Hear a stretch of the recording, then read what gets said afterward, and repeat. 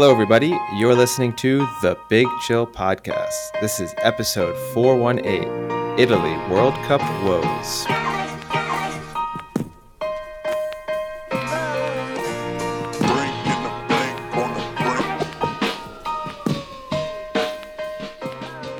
Hello, Big Chillians, and welcome back to the Big Chill Podcast. I'm Frank, joined as always with Eddie. So Eddie, I think our more dedicated listeners know what question's going to come, and I think you might know it as well. I've been asking it pretty much since July of last year. As an England supporter, Eddie, how does it feel to see Italy not going to the World Cup for the second consecutive time due to losing to North Macedonia? I mean, it was surprising, right? And watch the match; they dominated, and then obviously, North Macedonia scoring the winner. So for people who weren't aware, this was in the World Cup playoffs. So Italy failed to qualify through the group stages, but they went into the playoffs as one of the sort of better losers.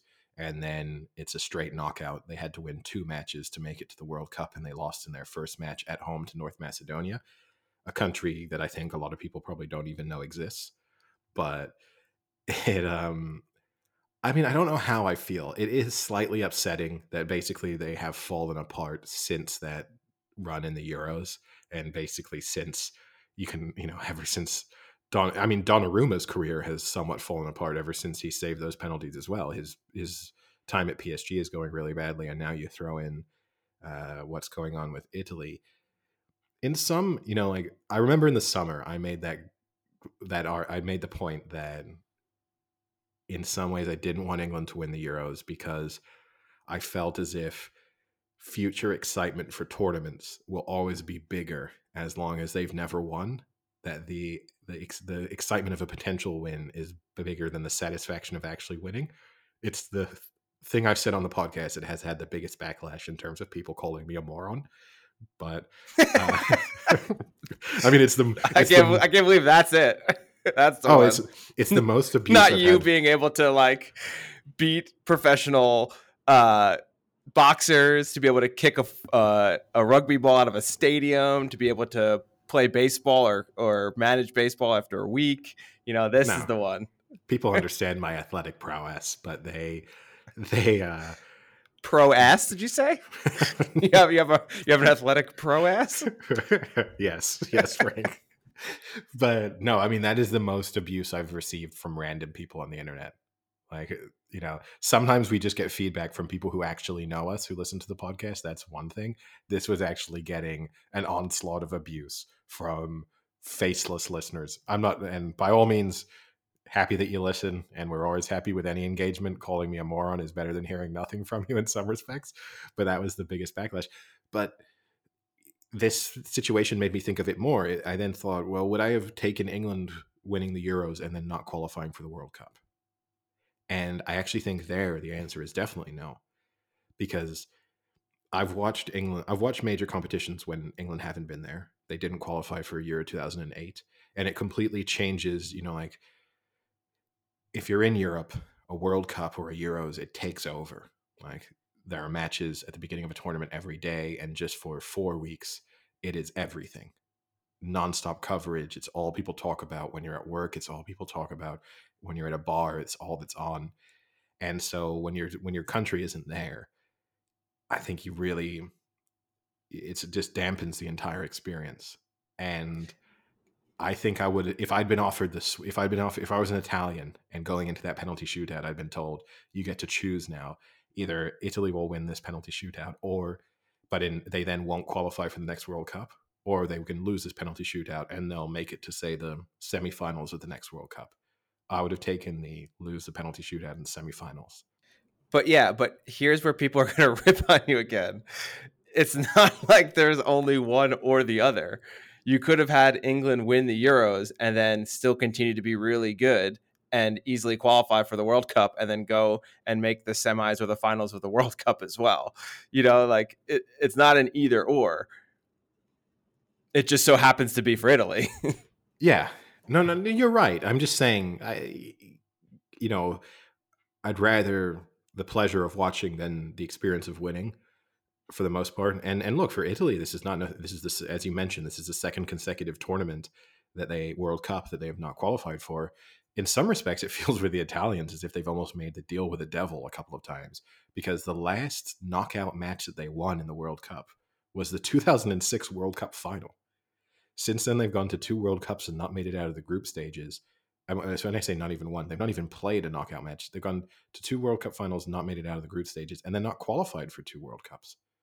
So you have this situation where, 2006, everything was looking great. They had an unexpected World Cup victory, and then they've never really been a presence in the World Cup again. And then they had an unexpected Euros victory and immediately come back down to earth. What is it, 8 months later, with not qualifying for a World Cup? It's surprising. I would be devastating, I will say there was a lot of, when you go on social media, there's a lot of English people taking a lot of pleasure in this and making, when Italy won the World Cup, when they won the Euros, there were all the snide remarks about it's coming home or it's coming Rome and all of that stuff. And there's a lot of people on social media throwing that back in the directions of the Italians. Nice. Is it working? Is it actually reversing the result from 2021 now?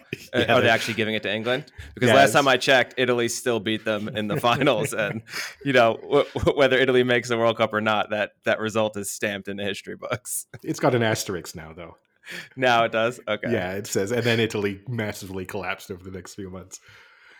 And look, a really bad period for Jorginho as well, right? I mean, I did feel a little bit sorry for him. There are people who take tremendous pleasure. Jorginho is not the most popular player in the world.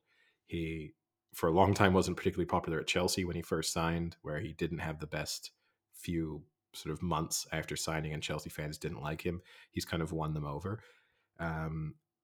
Overall, I think people make fun of his penalty style a lot and find it a bit annoying.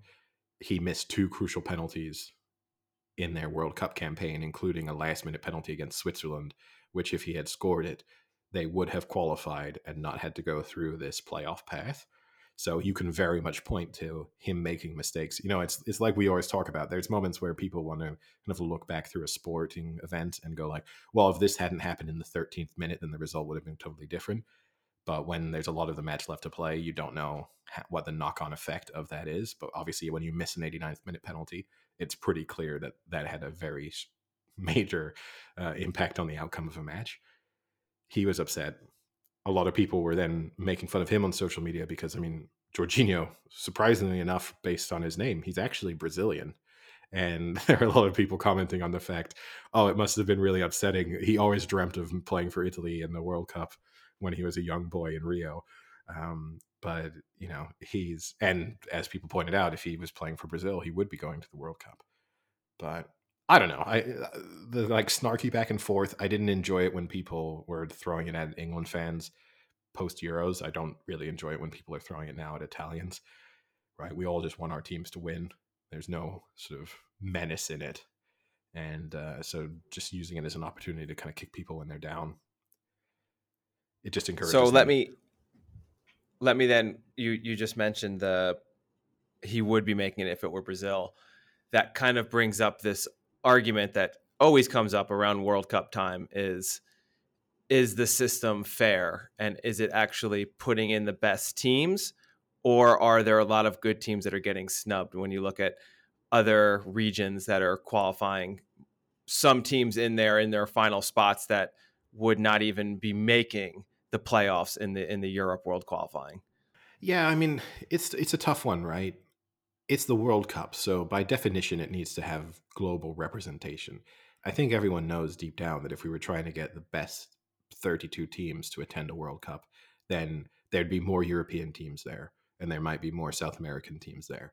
But, that's not really, it's unlikely that someone would say, hey, New Zealand are one of the best 32 teams in the world. You might have no Asian teams and, no Pacific Island nations either. So, yes, does it get the best teams? No, but I don't think that's the goal. I don't think anyone's arguing that the World Cup is the 32 best nations in the world competing. I think people get very territorial too over which qualification path is harder.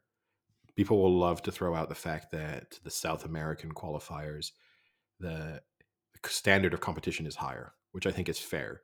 Like Brazil don't have the equivalent of, say, England playing Andorra, where you just know that they're going to win by 5 or 6 goals. And that doesn't really happen in South America. But they have a lot of qualification places up for grabs. So you can lose 3 or 4 matches in the qualifying period and still make it to the World Cup.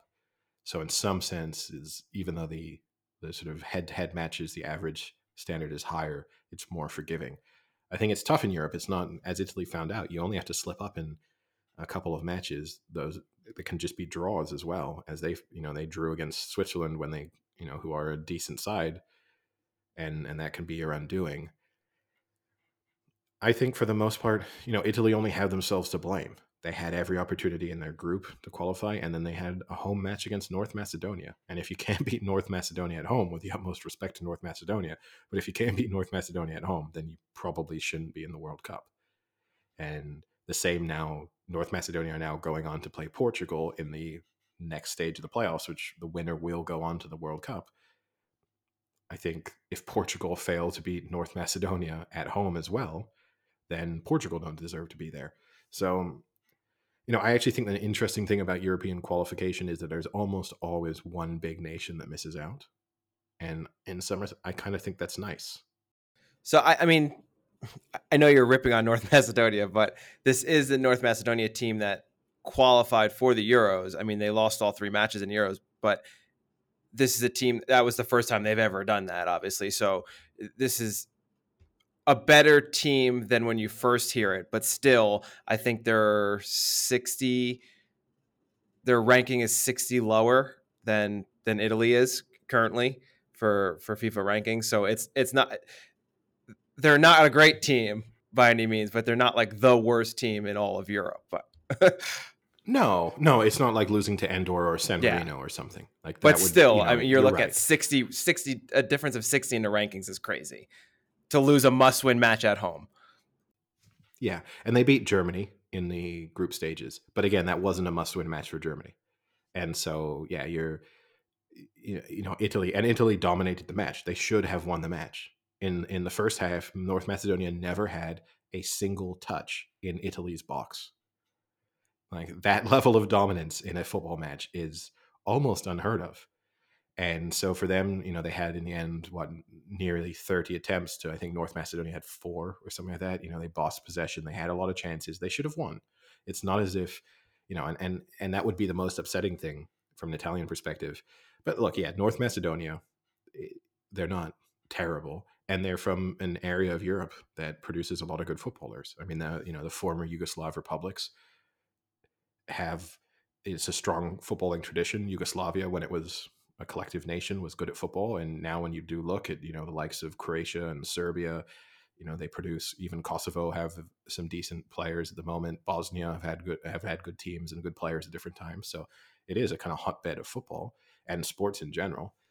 They produce a lot of athletes, but it's still, I put it this way. I think when it's not your country or your team, you kind of go through the period of trying to justify why it may not be that bad. If that had been England that had last night lost to North Macedonia in a must-win qualifier in the playoffs of the World Cup, I probably, I'd be near on suicidal. So, like there are no excuses from Italy's. It is a David versus Goliath fundamentally, and they lost. And now we can have Malcolm Gladwell on to tell us how actually David was the favorite. Well, they weren't. It was 16-1. No, I mean, yeah, from a bookmaker's perspective, yeah, I mean, Italy were, I think, 1-5 to win the match. They were like 1-10 just to qualify, because obviously it was it would have gone to extra time if North Macedonia hadn't scored in the 92nd minute. Eventually could have gone to penalties. So it's a shocking result, but and in some respects, great for North Macedonia. And you don't want to be the kind of neutral fan who just wants big matches. It's a great story, but I guess it's a slight shame because Portugal against Italy in the next round would have been an interesting matchup. A great World Cup warm up. Yeah. Yes. Yeah, it would have felt like, and you would have had the whole storyline of you feel like both of these teams should be in the World Cup, but one of them won't make it. and the kind of reigning European champions against maybe Ronaldo in his final major tournament appearances, because it seems unlikely that he might make another one. You never know, but I doubt it. But yeah, no, it's, and then so obviously Portugal did their job well, and went through, and then I mean the other big storyline from last night's matches was Gareth Bale. You know, it was one of the 6 days a year he decided to play football and played pretty well for Wales in their victory against Austria. Scored two very good goals. Oh man, and then you just solidify his post game comments about how he's sick and tired of the media just being so negative on players and how it's affecting players like playing careers and their personal lives, and that the journalists need to be held accountable for what they're saying. And here you are just ripping into them. Look, I think people can go overboard, and some of their criticism can be unfair and too personal when it comes to athletes or any celebrity. I don't think saying, and Gareth Bale has been mistreated in some respects by Real Madrid. They wanted him to leave, right? And he basically, and who can blame him? He was unwilling to leave if it meant that he was going to earn less money. This is where it gets tricky, because you're asking, sometimes we ask professional athletes to make decisions in their careers that we would never make in our own, or for the most part we wouldn't make, which is, you know, he's rumored to be on, you know, he's on several €100,000 a week. The estimated figures vary. I think the maximum you ever see is that he's earning €600,000 a week, but you know, the figures that get thrown about usually put him somewhere between sort of 300,000 to €600,000 a week. I can understand why he thinks, why would I go somewhere else and earn less? Now, let's be real though. If he could go somewhere else and earn less, he's still earning an absolute ton of money. It's not as if he's going to go from several €100,000 a week to €100,000 a year. So there's that. And I think the argument most people would have is, if you love playing football and you want to have as good of a career as possible, that you'd want to play. And so I think we all feel that if we love a sport, we would make the decision over playing. And I think also people could probably relate to that sometimes in their own careers, where people will turn down more money for an opportunity that they think is better in terms of what they get to do on a daily basis, or how much they enjoy it, or their colleagues, or whatever it is. He clearly hates being in Madrid, but is choosing to be there just because he really likes the money. I don't think that's an unfair criticism, and I don't think it's unfair for Real Madrid fans to turn around and feel like they're not getting their money's worth on a guy earning a ton of money to do a job that they all dream of doing, and all he cares about doing is, I mean, playing golf and playing for Wales.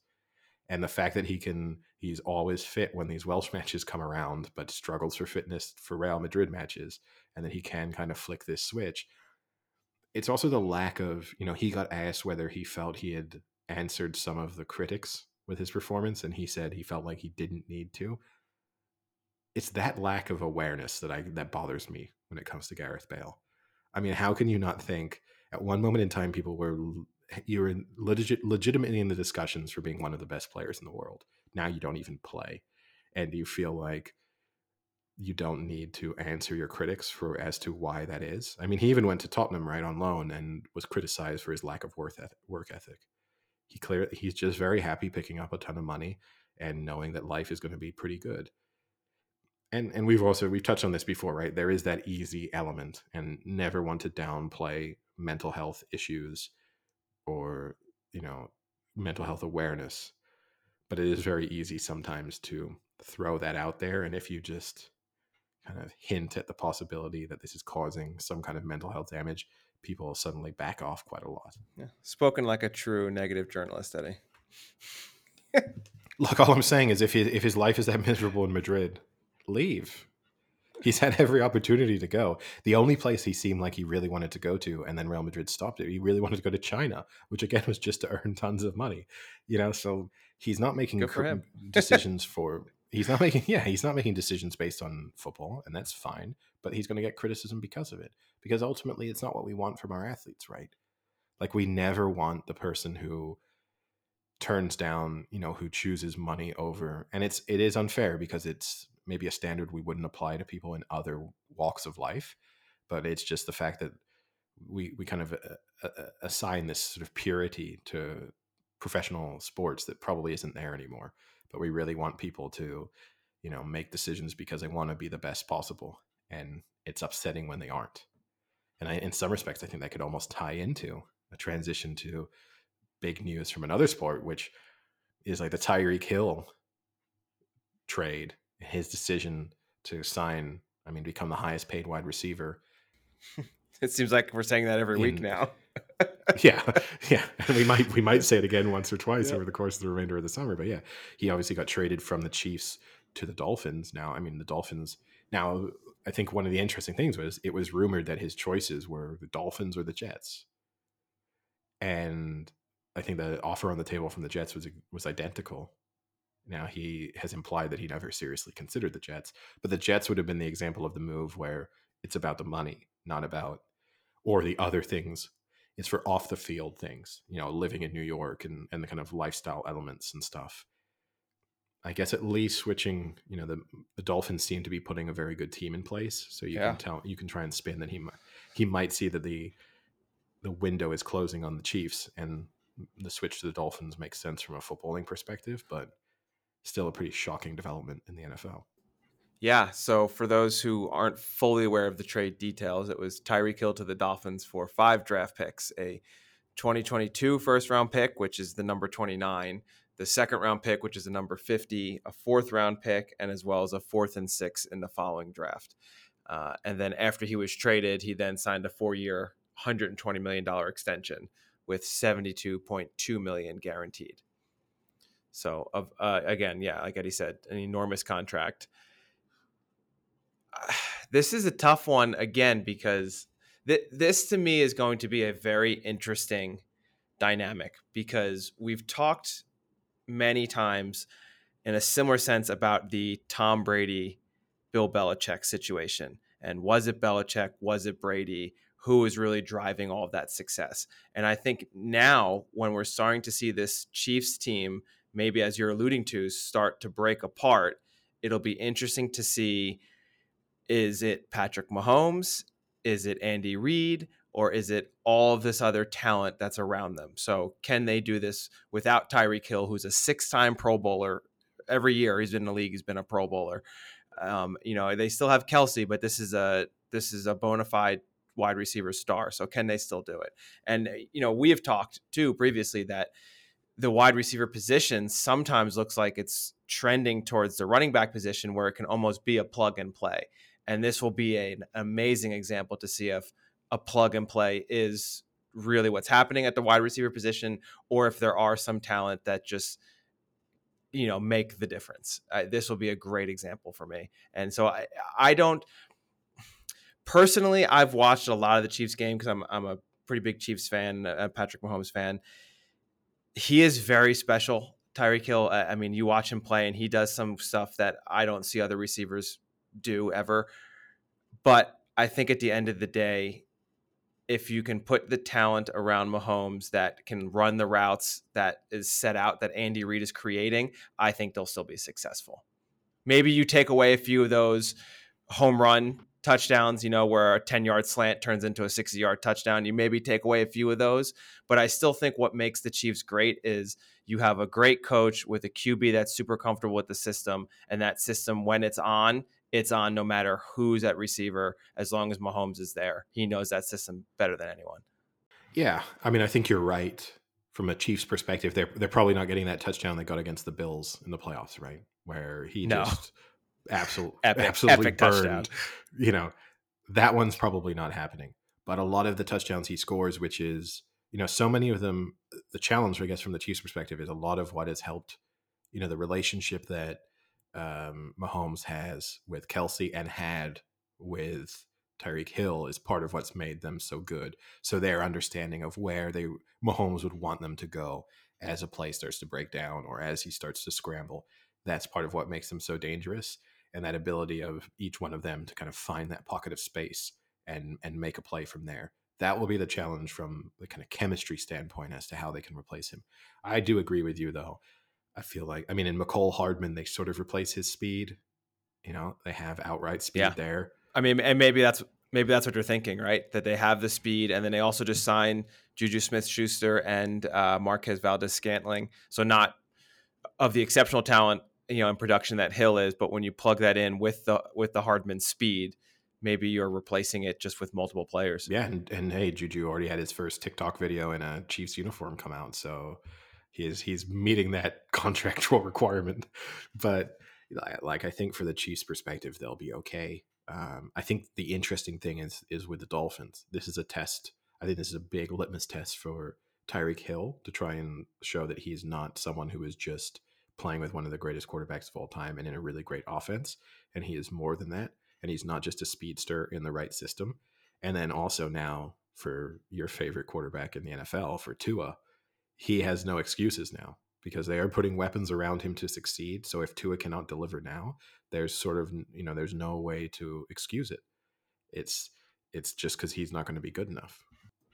Yeah. So, they have Mike McDaniel's new head coach coming from the Niners, who's a very offensive minded coach. Then you have Cedric Wilson Jr., wide receiver, Chase Edmonds, Raheem Mostert, running backs, and now you have Tyreek Hill. You had Jalen Waddle, who when he got healthy again towards the end of the season looked really good. So yeah, there's so much talent around them, and then you still had Devontae Parker, Mike Gesicki already there. So this is an absolute make or break for Tua. And what I think is going to be interesting as the season starts is if he doesn't instantly make an impact, how quick is the leash on Tua? Do you pull him after five? If they start off 1-4 and he's not looking great, do you pull him after 5 games? Is it that short a leash with the talent that's around him? Or do you say, we'll give him the year? If he produces this year, great. If he doesn't, we'll move on. Yeah, I mean, that's the $1 million questions for a lot of organizations, right? I don't know. I'm always in favor of giving someone enough time to fail, especially because they're in a really tough division, and I don't think the Dolphins could have serious Super Bowl expectations this season. I mean, they're building a potential Super Bowl team, but when you consider that they're in there with the Bills in their division and the Patriots, who I would put them ahead of the Patriots probably now, but still, that's a tough game. So, you're not going to sweep your division. The AFC is also definitely stronger than the NFC. So their path to the Super Bowl is pretty much as hard as possible. I think you give to a season to fail so you really know that there's no lingering questions. Because the worst case you want to have is you give him 5 or 6 games, he doesn't do that well, then you change things up, and then you get to the start of next season and people are telling themselves, well, maybe this season things will be better. So I think you give him enough time, you give him enough rope to hang himself, so to speak. And if he Ouch. no, but might want to cut that. No, I mean, it's an expression. It's that's a crude English humor right there. it's a clear, but I think then I do think the one thing I will say is a lot of people have been speaking about how you referred to Mike McDaniel as this a little bit of an offensive genius, and with what he was part of with the Niners in terms of their creative play calling. A lot of people have said, oh, won't it be exciting? He can use Tyreek Hill in the same way that the Niners use Deebo Samuel. I'm sure he'll find creative ways to use Tyreek Hill in terms of putting him in motion and maybe running, sweeps and stuff. I cannot imagine Tyreek Hill, who's a relatively small and slight guy, being used in the same way they use Deebo Samuel, which at times is to actually run people over. I think people need to kind of cool the thought that any wide receiver can be turned in. I think it's kind of disrespectful in a sense to what Deebo Samuel's been able to do. Yeah. That oh, well, if you have the right system, you just put in a wide receiver and all of a sudden they can be one of the best running backs in the league. Yeah. I mean, you look at, you have to have that size, right? Because you look at the other one who's currently doing that, and it's Cordell Patterson, who's also a bigger wide receiver, let's say thicker. You can maybe even do it with the DK Metcalf, but he might actually be too big to be able to do it. I don't know. There's probably a happy medium where you can't be 6'5", 280 trying to be a running back unless your name's Ron Dane, and then you just burn out super quick. But, I think, you're not going to get that type of, not performance, but you're not going to get those types of plays that Deebo Samuel's running that Tyreek Hill has. You might get that amount of production, but they might be, end arounds and reverses and all those types of plays, but not running up the tackle. No. Yeah, no. I mean, you need a special type of person who can just survive that level of wear and tear, which Deebo Samuel seemingly can do. But it would be a real shame for the Dolphins to bring Tyreek Hill in and then have him injured in week 3 because they've decided to try and just run him up the middle. So, uh, Fourth and yeah. one, load it up and run them up the middle. So I would be surprised, if Mike McDaniel is the offensive genius that it looks like he is. I'd be surprised if he was that uncreative in his Tyreek Hill usage and kind of just tried to plug him into the Deebo Samuel template. But speaking of DK Metcalf, there were obviously then strong rumors that the Chiefs made this move and then want either DK Metcalf or Tyler Lockett from Seattle. And I don't know if you saw his response to a tweet the other day, but um, Everything Chiefs, the Twitter account, sort of mentioned him in a tweet and said the door is open in KC with the kind of googly eyes. And DK Metcalf responded with "Better close it, her to get cold at night." So I'm assuming I'm assuming that puts the end to any speculation that he might be going to the Chiefs, but who knows? Maybe he hasn't realized Russell Wilson's left yet.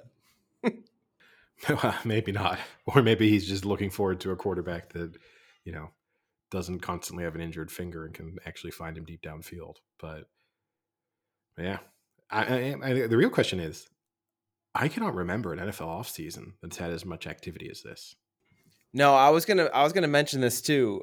It's it's ramping up for sure. I remember 20 years ago when the NFL was this kind of solid rock where most players started a career and the majority of their career was with one team. That doesn't mean at the end that they kind of went to different teams, but for the most part, it was really easy to know who was on NFL teams because they rarely changed as much. Whereas something like baseball, I mean, baseball players, even back then, were still changing so readily that, you had players going one team, the other team, oh, he's on this team now. Oh, like I forgot, blah, blah, blah. But now in the past 5 or so years, I feel as if there's been so many more off-season trades and in-season trades. That was super rare back in the day to have a big in-season trade. But even now, you see a lot of high-profile players moving teams during the year, during the trade deadline. That really wasn't a thing back then. So it's it's definitely happening more and more. And I don't know the reason for it. I mean, I guess maybe teams are just getting more antsy and there's more of a win now mentality in the NFL than there was back then where it was I mean, I guess it's kind of like how quarterbacks are treated now. You'd let a quarterback develop over time, but now teams are more giving quarterbacks 2 years, 3 years max. And that's kind of how the team aspect is. You want to build a team to win in the next year or two, not 5 years down the road. Yeah, yeah. I mean, it feels a little bit like it's a kind of Madden franchise in terms of level of activity. Like this, this.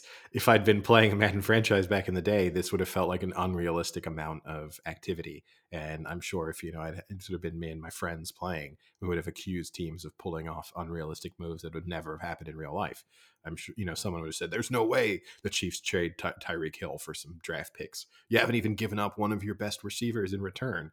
There would have been all these would have been accusing the AI of being stupid, and then here we are. This is what's going on. But and worth noting, you obviously mentioned the fact that the number one pick this year is the number 29. That is the Niners pick that they sent to the Dolphins as part of the move up to get Trey Lance. So just I maybe increases slightly that pressure on Trey Lance to start delivering because you start to see what that number one pick could have been turned into potentially else, had it not been used in that trade. I also don't know, but there's some speculation that Tom Brady might still be trying to force his way out of Tampa Bay and that he's made his return and wants a trade. I don't know if you saw any of that. It's come from Yahoo, so your favorite news source. I don't know. I rarely find Yahoo to be reputable, but there is speculation. Oh, Yahoo's always reputable. There is That's how they've still made it so far in this. They're playing a long game. We'll just be super reputable, and no one can deny our facts. Yeah, no, it's true. I mean, look, they've outlasted most of their competition, so they've at least got that going for them. But yeah, I can't see it personally. I mean, especially now that so many teams have filled that quarterback need. I mean, the only team out there that seems to make any sense still, it's the Niners, and I don't see that they have the draft or the player capital necessary to get that move done. So because they're not going to just take, now that he has officially returned, that's obviously increased his trade value. So, the one thing we never discussed was the fact that for the person who sold the last Tom Brady touchdown pass, sort of 2 days before he announced his comeback. Yep. I $560,000 he spent at auction to buy it. He did, though, get a Bitcoin from Tom Brady recently. Oh, yeah? Like this last week, Tom Brady sent him a Bitcoin and a Bitcoin to donate to charity. Because it was that charity his own foundation. Just, I'm really in need now. Yeah, but it must be TB12. Yeah. I mean, what a win for the person who sold it. Because literally, best move ever. Literally, you probably turns out it was Tom Brady's father. Because literally 2 days later, the only thing I would find interesting is to know what is the value of does that give that ball its own kind of special place in history that it gives it value? That would be the interesting thing. And I'm not deep into the sports memorabilia enough to know how that bit works. But for everyone being like, well, it's worthless now. It's just like a $500 Tom Brady touchdown, like NFL ball. I bet you it's not. I bet you the whole story attached to that ball means it will retain some. Yeah, like the zeitgeist of it. To be like, this was the last touchdown. So here's the move, though. It would be amazing if he tries to resell it now to recoup some of the losses, and then game one, Tom Brady goes down with like a torn ACL and retires, and then he rebuys it again for like $600,000, and he's just losing hundreds of thousands of dollars on this ball. Yeah. No, I mean, is that this guy's big hope? So he must be a Tom Brady fan because he bought the ball. But deep down, is he now hoping some harm bestows upon Tom Brady that he never throws another touchdown pass? Well, I'm assuming that if you're spending $500,000 on a football, you've got enough money that No, they said he sold his house. Wait, he's now living out of his car. Bullshit. No, I'm just kidding. But I'm assuming that he's can write off the $500,000. I'm guessing. So in that respect, probably not. I'm assuming if you're just a really rich guy collecting that almost the story of it now is kind of cooler. So to have that football sitting on your desk and someone comes into your office and is like, what's that football? And you're like, oh, this was supposed to be Tom Brady's last touchdown throw. That's almost cooler. Oh, I'm that idiot. Like that's kind of. Remember that news story about that idiot that bought that ball? Then Brady came looking back? at him. I'm that idiot. Like, to me, that's. Want to do business? I got a house I really want to sell in the next 2 days, but I think if you're him, that's probably worth almost more, especially when you get the Bitcoin in exchange. So, I mean, Bitcoin's not as valuable as it once was, but I feel like you'd hope that Tom Brady kept doing, stayed healthy. And I'm sure you can maybe now weasel out a couple tickets or something. Who knows? So, not to bring up the topic of Russia, I think we've pretty much exhausted our coverage of Russia and Ukraine. However, I don't know if you saw the update on the Brittany Griner situation. She did have her first contact this week with some sort of representative from the U.S. Embassy or consulate. But speculation is now that the likely sentence she's facing is 5 years in a Russian labor camp. Wow. That's insane. I mean, things are. Well, I did read in the news that athletes were told not to talk about the situation, to not make her look like a political martyr, so that it didn't exacerbate it and make Russia do something worse in response, because they saw that it was getting the coverage. So they did apparently reach out to almost everyone in basketball and tell them to kind of keep it quiet for her sake, because it might actually help her in the long run if you aren't vocal about it, because it's just going to fuel Russia, because they're literally not going to give a shit what LeBron James says. They're not going to lessen the sentence. They're going to make it worse because it's going to piss LeBron off more, so. Yeah. Or it just makes her sound like a more powerful chess piece than she is, and you might trick a few Russians then into suddenly thinking that WNBA superstars are, you know, beloved sports and political figures in the U.S. Whereas most people, and I don't mean this in a disrespectful way to Brittany Griner or the WNBA, but most people do not know who she is. So if you do suddenly get super famous people taking it on as a cause celeb, you might, try and make it a little bit harder to convince them that she's not worth holding on to. But basically, in the Russian legal expert who I read the article about, the fact that five years in the labor camp looks like the likely outcome if she is sentenced, was saying that the worrying part is the fact that she had her preliminary holding extended from 2 months to 3 months, because even that process requires going to a higher authority in the Russian legal system. So the fact that they've been able to successfully do that means that the chances of her being let off is very slim. Yeah. It's a very unfortunate situation. I mean, that's definitely being caught in this situation for sure. Like the overall political landscape situation. Well, I guess I'll talk to you next podcast. See ya. Cheerio.